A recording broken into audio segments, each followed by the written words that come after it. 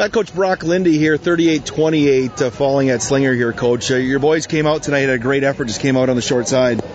Yeah, our kids have been outstanding all year long. Really going to miss the seniors. And, I say it every week, but I can't say enough about the work that these kids have put in and how they've changed the program.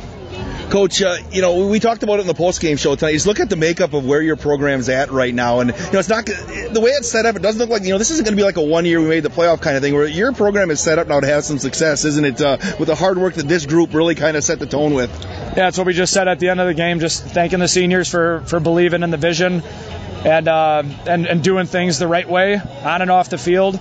Doing the things that it's going to take to turn a program around. And I think 2 out of 3 playoff appearances last couple of years is going to become the expected norm moving forward. Every year we qualify for playoffs, and we continue to just build what we've created. Coach, we talked about Slinger's big offensive line coming into this thing. You guys came and punched them in the mouth early. Got the pass game going a little bit, and your boys came ready to go tonight.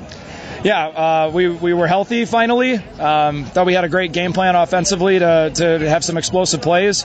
Kind of featured all of our offensive weapons and really caught them off guard.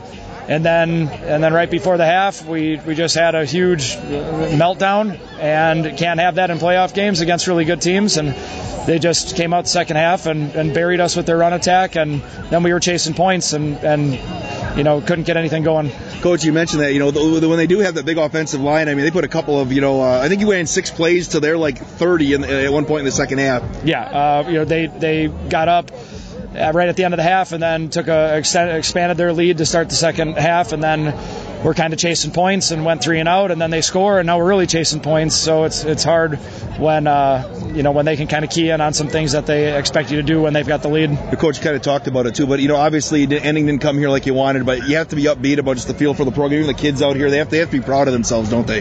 Yeah, every single senior has a lot to be proud of. Every single underclassman had a chance to see what it's going to take in order for them to leave their legacy.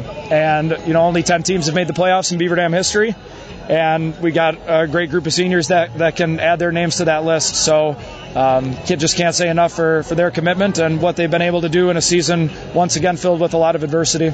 Coach, appreciate all your time and effort this year to put in to help us put together broadcasts for on Daily Dodge TV and ESPN. Again, thank you so much for your time, and it's been a fun year watching your team play. Yeah, we're just getting started, and we're going to let this one sit for a little while because our seniors deserve it, but we're going to get back to work, and we're going to be back better than ever next year. Coach Brock Linde, thank you for the time. Yeah, go Beavers.